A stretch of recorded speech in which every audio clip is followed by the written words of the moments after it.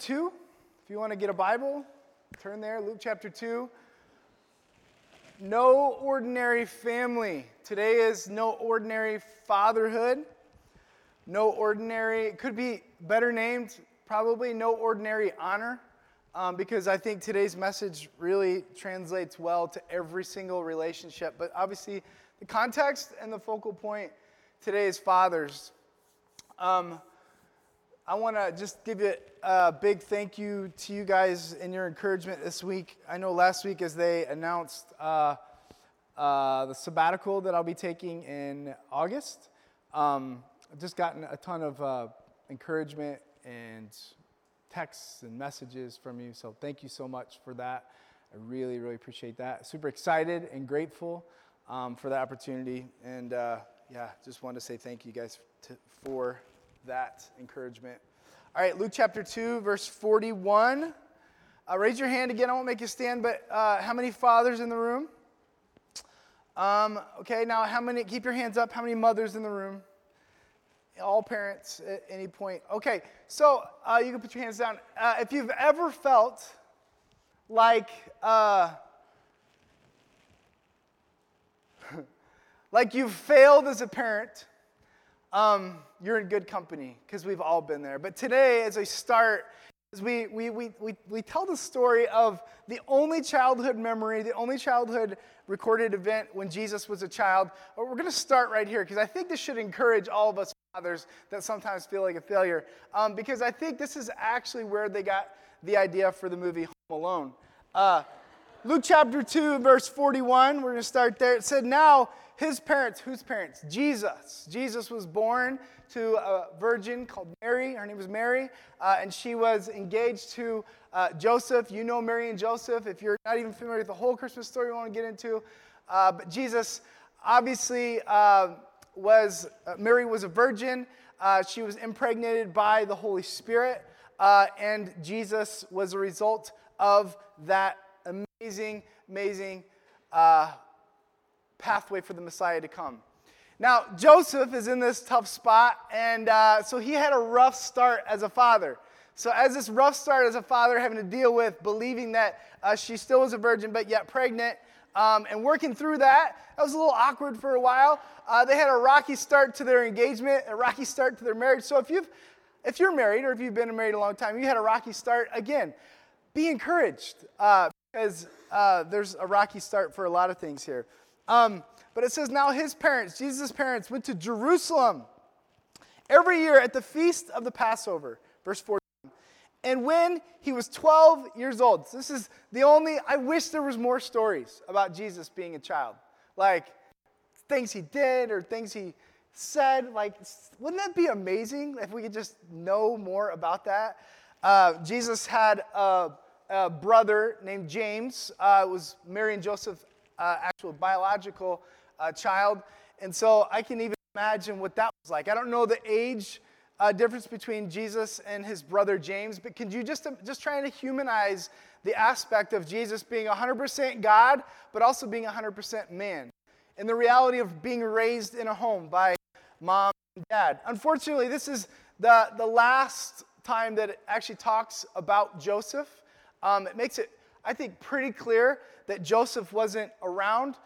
Many scholars believe that Joseph had passed away by the time Jesus was entering into his ministry, and by the time Jesus had died, that Joseph had passed away. We don't really know the exact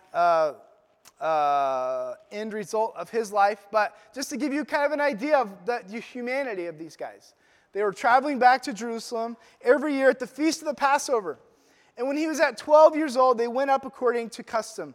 And when the feast had ended, Mary and Joseph were returning home. And the boy Jesus stayed behind in Jerusalem. His parents did not know it. But supposing him to be in the group, they had went a day's journey. Hello, are you awake this morning? This story is amazing. And I can imagine even the chuckles in heaven, that every time somebody reads this story, they're like, Mary, Joseph, remember when y'all left Jesus in Jerusalem? This is crazy. Like, I know sometimes we read the word and it's like, oh, it's really like a sacred moment, reverent moment. But this is funny. This is funny. And it's one of those stories where it wasn't funny in the moment. Fathers, you've been there. Mothers, you've been there. Like, this is not funny right now. But you know in the back of your head, or at least your kid knows, that's why they're smirking, in the back of their head, this will be the story that was told at every family gathering from now until eternity and into eternity. And so, as they were returning, the boy Jesus stayed in Jerusalem. His parents didn't know it. They supposed him to be in the group that was together. They went a day's journey, and when they began to search for Jesus among their relatives and acquaintances, here's my question. How do you miss Jesus? I know they say sometimes everybody loves a quiet child, but this child was God. Like, how do you miss that? Like, he can help, he can like give direction, he can do anything he wants because he's God with skin, right? I'm kind of being funny there. I'm sure that he didn't have and practice his superpowers and such all the time, such as the fact that his parents left him and it was a day before he realized it. Okay, so hopefully you're encouraged already as a parent, as a father. Oh, remember that time we left our kid? But they left him in another city and they didn't realize it till a day later. This is that moment in Home Alone where she's like trying to remember all the things that they did and what they left on and the garage door is left open. No, that's not it. That's not it. All of a sudden she leans up in her chair and she's like, Kevin! This is that moment where Mary is crying out to Jesus. Crying out for Jesus, but there's no Jesus answering. Oh, I love this. So good. But when they did not find him, they returned to Jerusalem. Oh, man, this is such a good story. So they travel a day back. If you had to like return on a trip and it took you an hour, imagine the steam that's building up, the frustration that's building up. It took them a day. Oh, Mary, she's not happy. She's not happy. Joseph, it doesn't say much about him, but here's my deep scholar opinion. I think Joseph, fathers, you can relate. I think this is somehow Joseph's fault. I feel like this is Joseph's fault. Fellas, that's funny. Laugh. Because I'm going to be in trouble for that later. All right. So they get back to Jerusalem, searching for him after 3 days. 3 days. I don't know if there's any significance to 3 days there, but interesting enough, 3 days. They found him in the temple, sitting amongst the teachers, listening to them, asking them questions. Oh, Jesus, he's at church. He's fine there. He's teaching them. He's listening. Parents should be fine with that, right? After 3 days. And it says that when his parents saw him, they were astonished. I love how it uses that word because my mom and dad, I have such a privilege of having them here. When I've done something like that, I don't know if I would have used the word astonished. His mother said to him, "Son, why have you treated us so?" I don't think that's how she said it, but she is talking to God. So she says, "Why have you treated us so? Behold, your father and I have been searching for you in great distress." And he said to them, "Why were you looking for me?" Because you're 12. Yes, you're God, but you're 12. Where your parents, you know how bad this makes us look? I know. I know you took good care of it, but like this makes us look bad. It's 3 days. Did you not know that I must be in my Father's house? So Jesus turns it to this like, don't you know that I'm supposed to be in my Father's house? And I have a feeling that, no, in fact it says it right here. And they did not understand the saying that he spoke to them. They didn't understand what he was saying. Try that next time mom or dad is upset at you. The parents didn't understand, in all seriousness. As they went down and came to Nazareth, he went down with them. And he came to Nazareth, and it was submissive to them. And his mother treasured all these things up in her heart after she had calmed down. And Jesus increased in wisdom and in stature and favor with God and with man. Do you know what I think the point of this story is? The thing that I remember the most about this story was how Jesus honored his father and his mother. Jesus was right. Jesus had every reason to be where he was, even at 12. But at the end of the day, Jesus honored his father and mother. Here's the point of today. People will remember, they will always remember how you honor people. People will always remember how you honored people. People always remember how you honored people. Think about that in regards to Father's Day, specifically, first and foremost. What does it mean to honor someone? We're going to talk about that this morning. But I would go as far over and over and over this morning to say that people will always remember how you honored people. There's this great quote that I know I miss, but I aspire to be this as a leader. It's the quote about how leaders, or you don't remember so much what a leader says, but you remember how that leader makes you feel. I think that has so much to do with honor, but it also falls short. And this morning, I want to encourage you, fathers and mothers and every person in here, to kind of lean into this moment. I want to ask for your engagement to see, what does it look like to honor my father? What does it look like to honor my mother? What does it look like to honor people? Because people will always be remembered. They'll remember you honored people. Go quickly to Exodus chapter 20 and verse 12. Exodus 20 and verse 12. I love how God gave us the Ten Commandments, and he ordered them in a way that is how it builds itself. That the first 4 commandments are about your relationship with God, and the next commandments are about how you honor one another as a result of honoring God. And we don't have time to walk through all 10 commandments, but here in Exodus chapter 20 and verse 12, you've heard this a million times, and I would venture to say that as soon as we start reading this, if I see any parents get up, we all understand that you're going to get your child so that they can hear this, okay? And it's okay.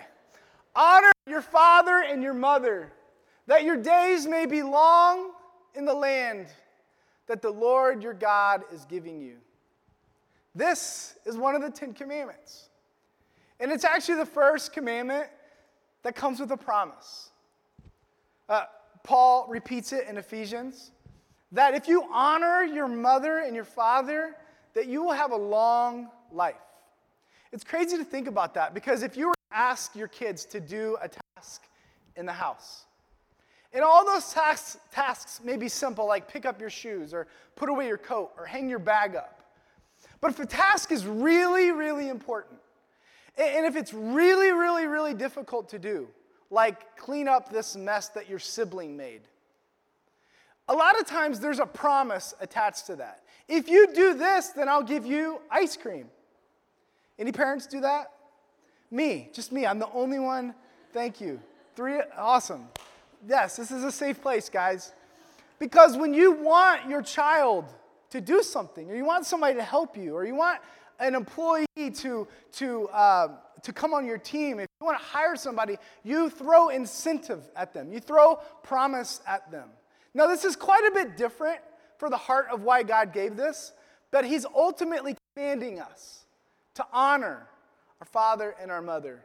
But he's also tacking onto it a benefit, a promise that you will have long life. This is the 10 Commandments. This is the law. The picture for law, historically, are these balance scales. These balance scales do a great job of illustrating, not just in our country, but for many countries, illustrating the law by which it represents. When I say the words honor your father and mother, what does it mean today for you to honor your father? I want to help us define what it looks like to honor. And this, again, translates not just to your father, not just to your mother, but to your spouse, to your kids, to your friends, to your coworkers. Today is no ordinary fathers, and so it's not just about you being a father, it's about you honoring your father. Whether he's here or not here, whether he's alive or whether he's passed. There's something about honoring that we need to know and we need to learn. This word honor has great significance. So the word honor, it means, you ready for this? The word honor means for it to be heavy or to give weight. To give weight. It involves taking someone seriously into account, offering profound respect in a place of importance.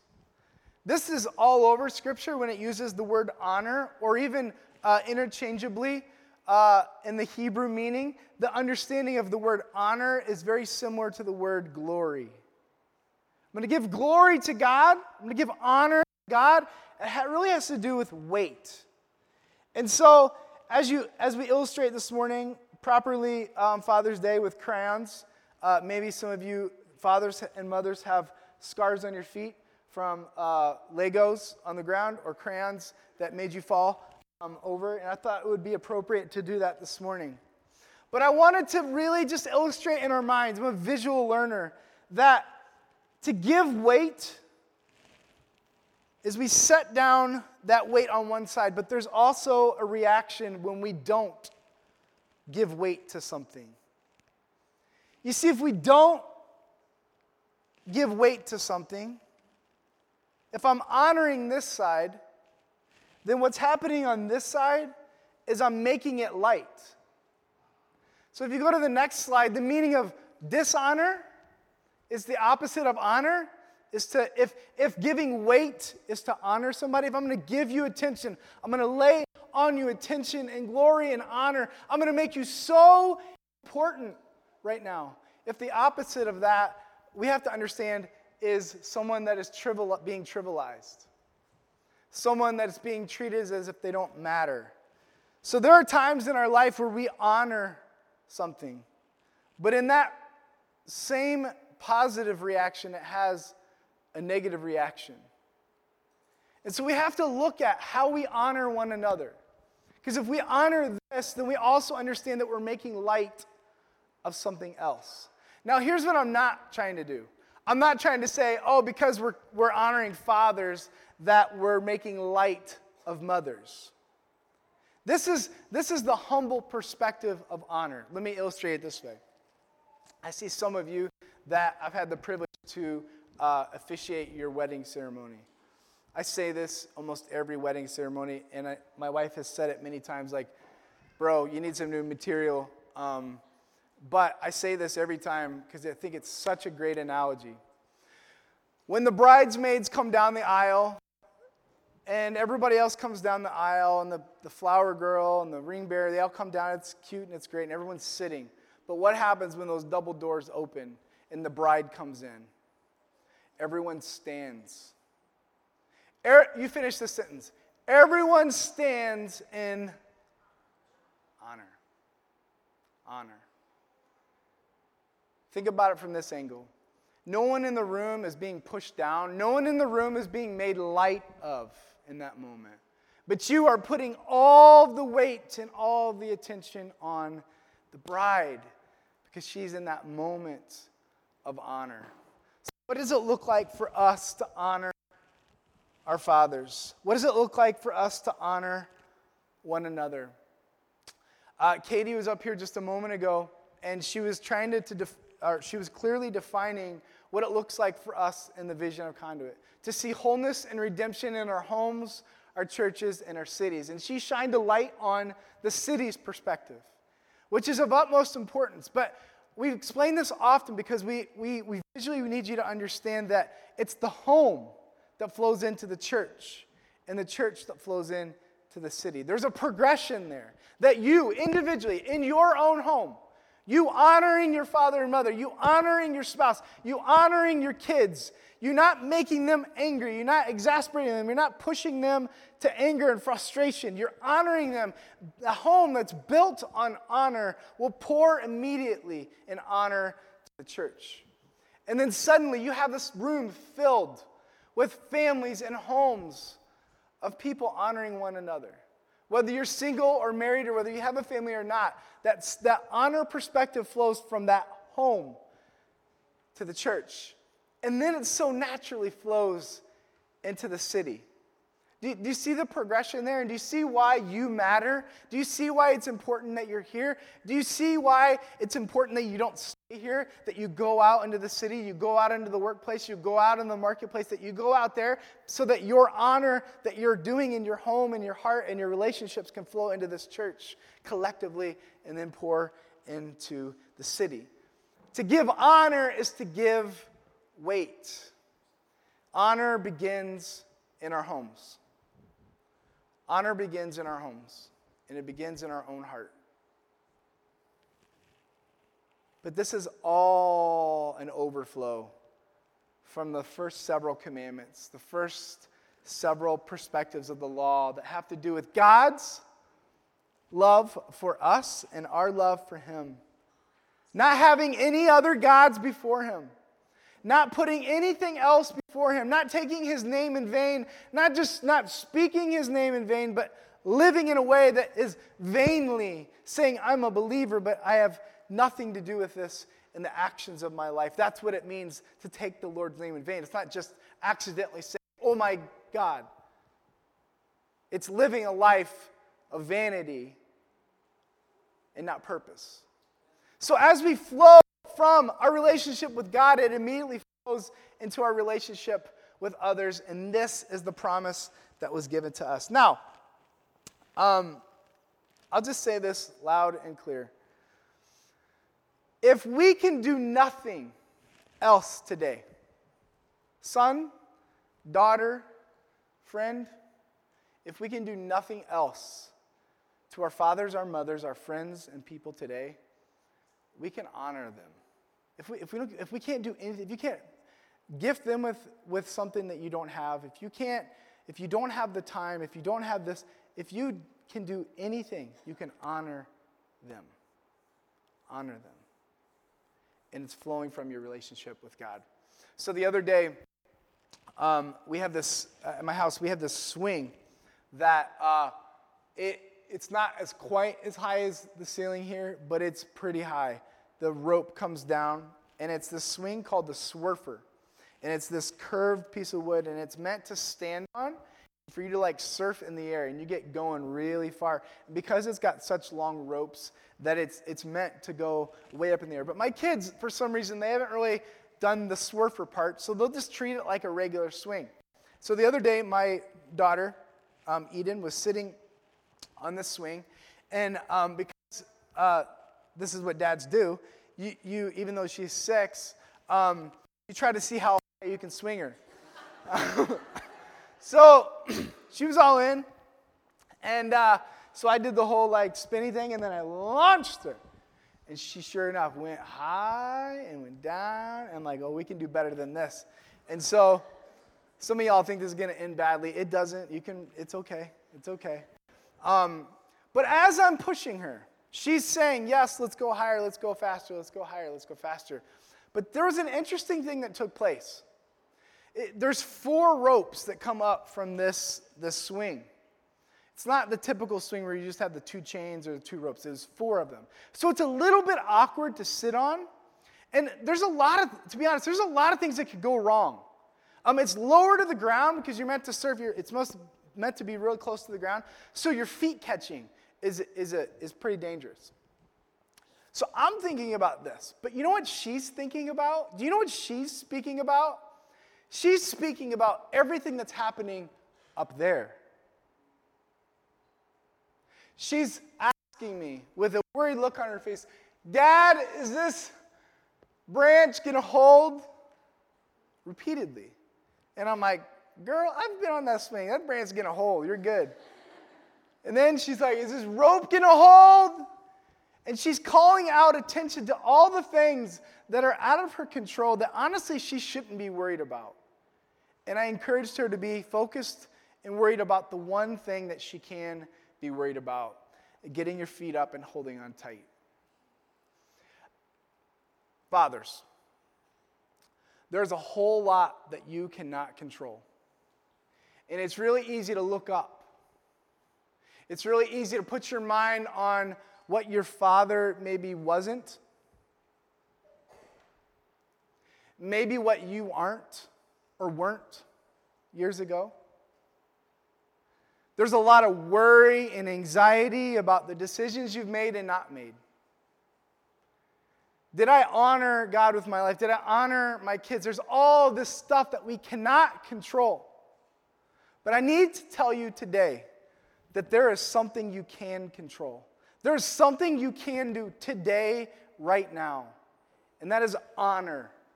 Honor God and honor your father and your mother. Honor the relationships in your life. Honor your brother, your sister, your coworker, your neighbor, your friend, the people that go to your church, the people that you know. Honor. Put weight and attention onto them. Give them higher esteem than you. Paul says the same thing. Lift others higher than yourself. This perspective of humility is this constant putting weight on the person.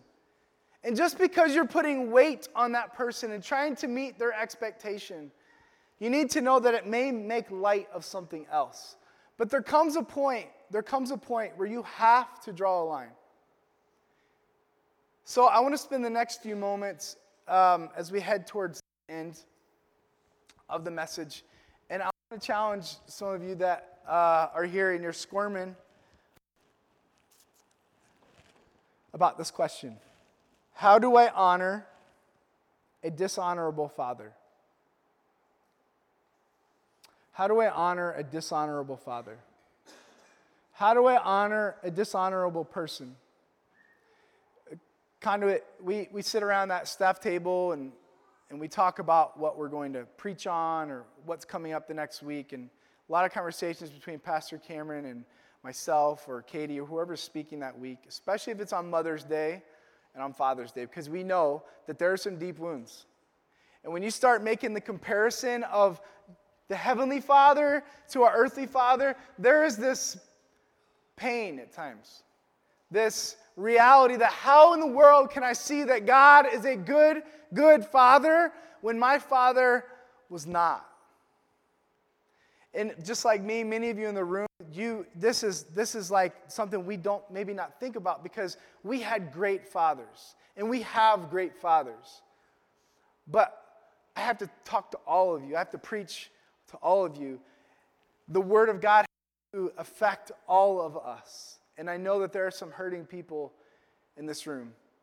Some sons and daughters that wondering, how can I honor a dishonorable father, whether they're alive or whether they've passed on. And I simply wanted to say a few things to you, hoping that you and I have a better picture of what it looks like to honor not just our fathers, but what it looks like to honor people, to put weight on them, to put attention on them, to make them important, to esteem them in the room. First, you need to know that honoring parents is more of an overflow of love and gratitude for God than it is about meeting the needs and expectations of your parents. Listen to me. If you had a father, I don't even need to finish this sentence. If right now your stomach has dropped and you've disengaged, I'm talking to you. Please understand that when God commands us to honor our father and mother, He's not doing it because your dad was awesome. He's not saying it because your mom and dad had it all figured out. He's saying it because there's something about honor that ultimately is about honoring God, who is good, who has always been good, who is always merciful, who's always patient, who's always been there, will never leave you or forsake you. Now, this is difficult. This is difficult for us that have these relationships, whether it's a father, a mother, a brother, a sister, or a coworker, a boss, whatever it is. If you are struggling with honoring somebody, you have to understand this perspective that when you love them, when you treat them with love, and you honor them, you're not approving of their behavior. You're not approving of what they've done. There's this bigger perspective that I will honor God by honoring you. And that's why God put those other commandments first, is He knew that if God was the first place in your life, if you were going to put no other gods before Him, that your other relationships, your horizontal relationships would flow from your vertical relationship with God. And this is life-changing. And I want this to happen for you this morning. I want this to happen to all of us, whether it's a father and a son, or whether you're the father, or whether you're the son, or you're the father, or you're somebody that's really struggling to honor that person. You may say, man, I don't love your decisions. I don't love your addictions. I don't love your impatience. I don't love what you've said. I don't love what you've done, but I love you. That's the gospel. That's honoring God. And you're able to see past their pain, past their decision, past what they've said, past what they've done, past their lack of engagement in your life. Because you know that Jesus loves them. And by you loving them and you honoring them, by you putting weight on them, you're honoring God directly. Not even through them. You're not loving them through them to God. No, God has made a way for us to honor Him directly on the cross. He's made a way. He's given us access to a Father who will never leave us, who will never let us down, who will never quit on us. And so if this sits heavy for you this morning, I want to challenge you about this. In a relationship that you may have, maybe has nothing to do with your father, know that when you honor somebody, you're really honoring God. You're really honoring God.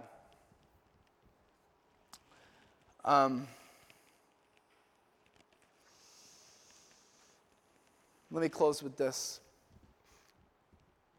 I made light a minute ago about Mary and Joseph and their parenting skills. But truly,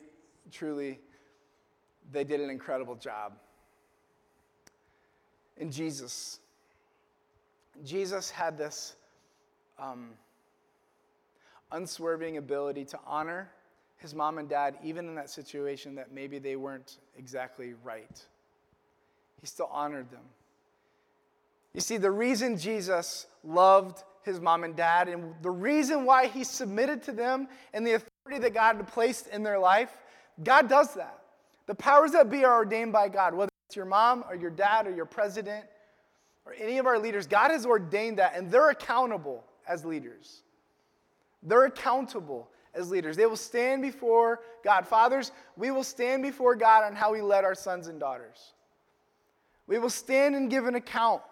Moms, dads, we will stand and give an account for what we've done to lead and cultivate honor in our home and how that's flowed into the church and into the city.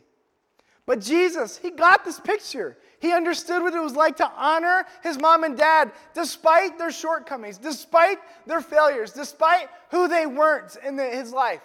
And I'm not putting conjecture on this. Like, I'm not saying that they were bad at all. I'm just saying that Jesus, who did Jesus have to compare Joseph to? God the Father. Okay, so I'm sure he didn't meet every one of Jesus' expectations. I'm sure Jesus, every day of his life, understood that Joseph was thrown in a really tough situation and that Joseph is doing the best that he can. And ultimately, Jesus honored his earthly mom and dad because he honored his heavenly dad. Look at this last 7 sayings that Jesus said on the cross. And I think that gives weight and understanding of how he honored his Father before he died. Quickly, Luke 23 and verse 34, you don't need to turn there. There are 7 things that Jesus said in his last moments on the cross. As Jesus is getting beaten and spit on, his beard ripped out, his clothes ripped off, nailed to a cross, he's saying to the very people, the Roman soldiers that have done this, the Pharisees and the religious leaders have put him there. He's saying out loud to them directly, but also metaphorically to you and I, and the sins that he was putting on his shoulder, the sins of the world, to make a way for us to have a relationship with the Heavenly Father. Jesus says this, Father, forgive them, they don't know what they do. Why is he saying to his Heavenly Father, after being beat and hung to a cross, Father, forgive them? Why is he doing that? Because he knows the Father's character. He knows he's holy. He knows that he knows that the Heavenly Father will forgive. Think about that. Jesus isn't asking in haste, like, could you please? Like, maybe you could, or if you thought about it long enough, or like after you're really not being mad at these guys anymore, will you please forgive them? No, he called to the Father because he knew he was a good Father that would forgive. He honored his Father because of the character that the Father, God, had. Next one. Today you shall be with me in paradise, Luke 23:43. Jesus had this understanding that God the Father wasn't just preparing a place for his Son, Jesus, that he was preparing a place for everyone that believed on the name of Jesus, that they would be saved and that they could be in paradise. Next saying, next saying, John 19:26, woman, behold your son. Jesus is on the cross. His life is ending. And he knows his mom is going to be alone. And he asks the disciple that he loves, John, to take care of his mother. I think that's honor to the fullest degree. Mark 15:34, my God, why have you forsaken me? And at first he's asking this question when he's looking up to him, like, God, where are you? And this may seem, when you first read it, as disrespectful. This is not disrespectful. He's saying loud and clear, I need you, I've always had you, and for the first time in all of my life, in all of eternity, I don't feel your presence. I don't see you. And that's exactly what God the Father did, is he turned his back because Jesus was taking your sin and my sin. He recognized that the Father was good, but he's ultimately calling out his need for him.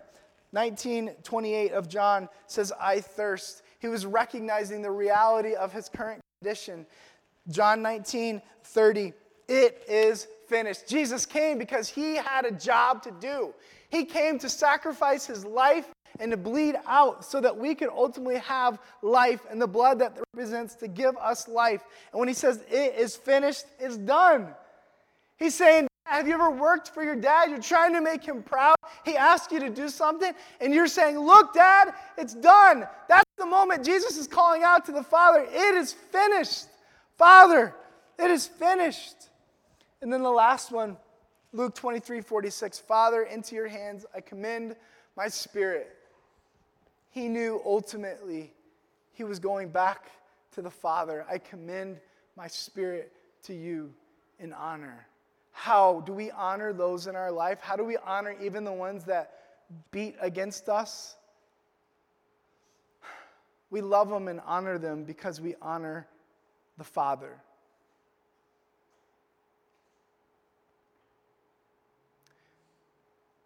Why did Jesus die?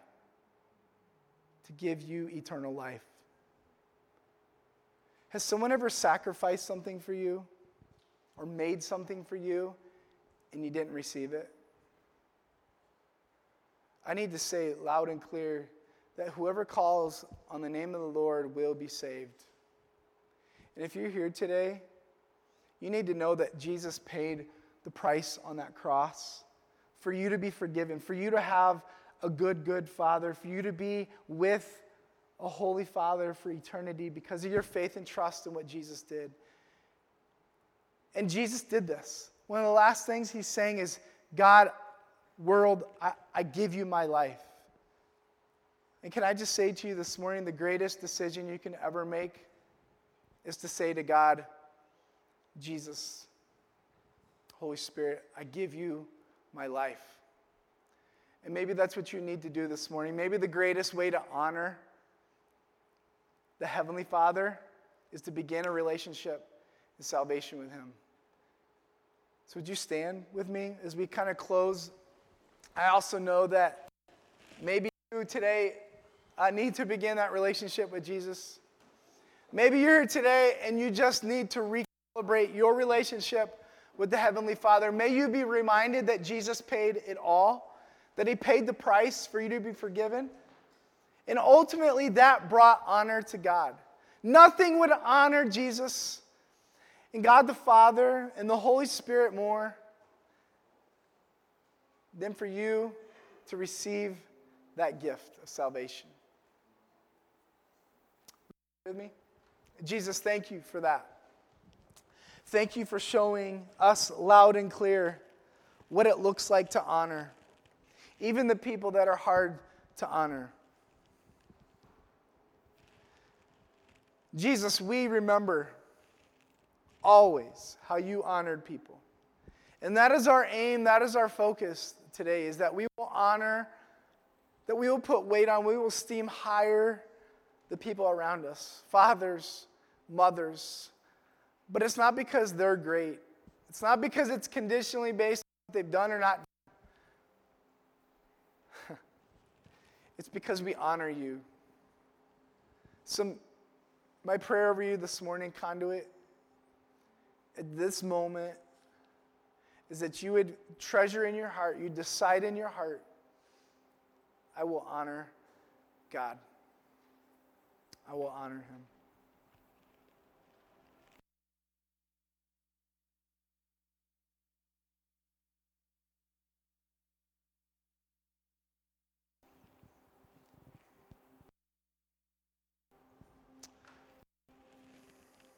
If you need prayer, you're invited to come up and pray.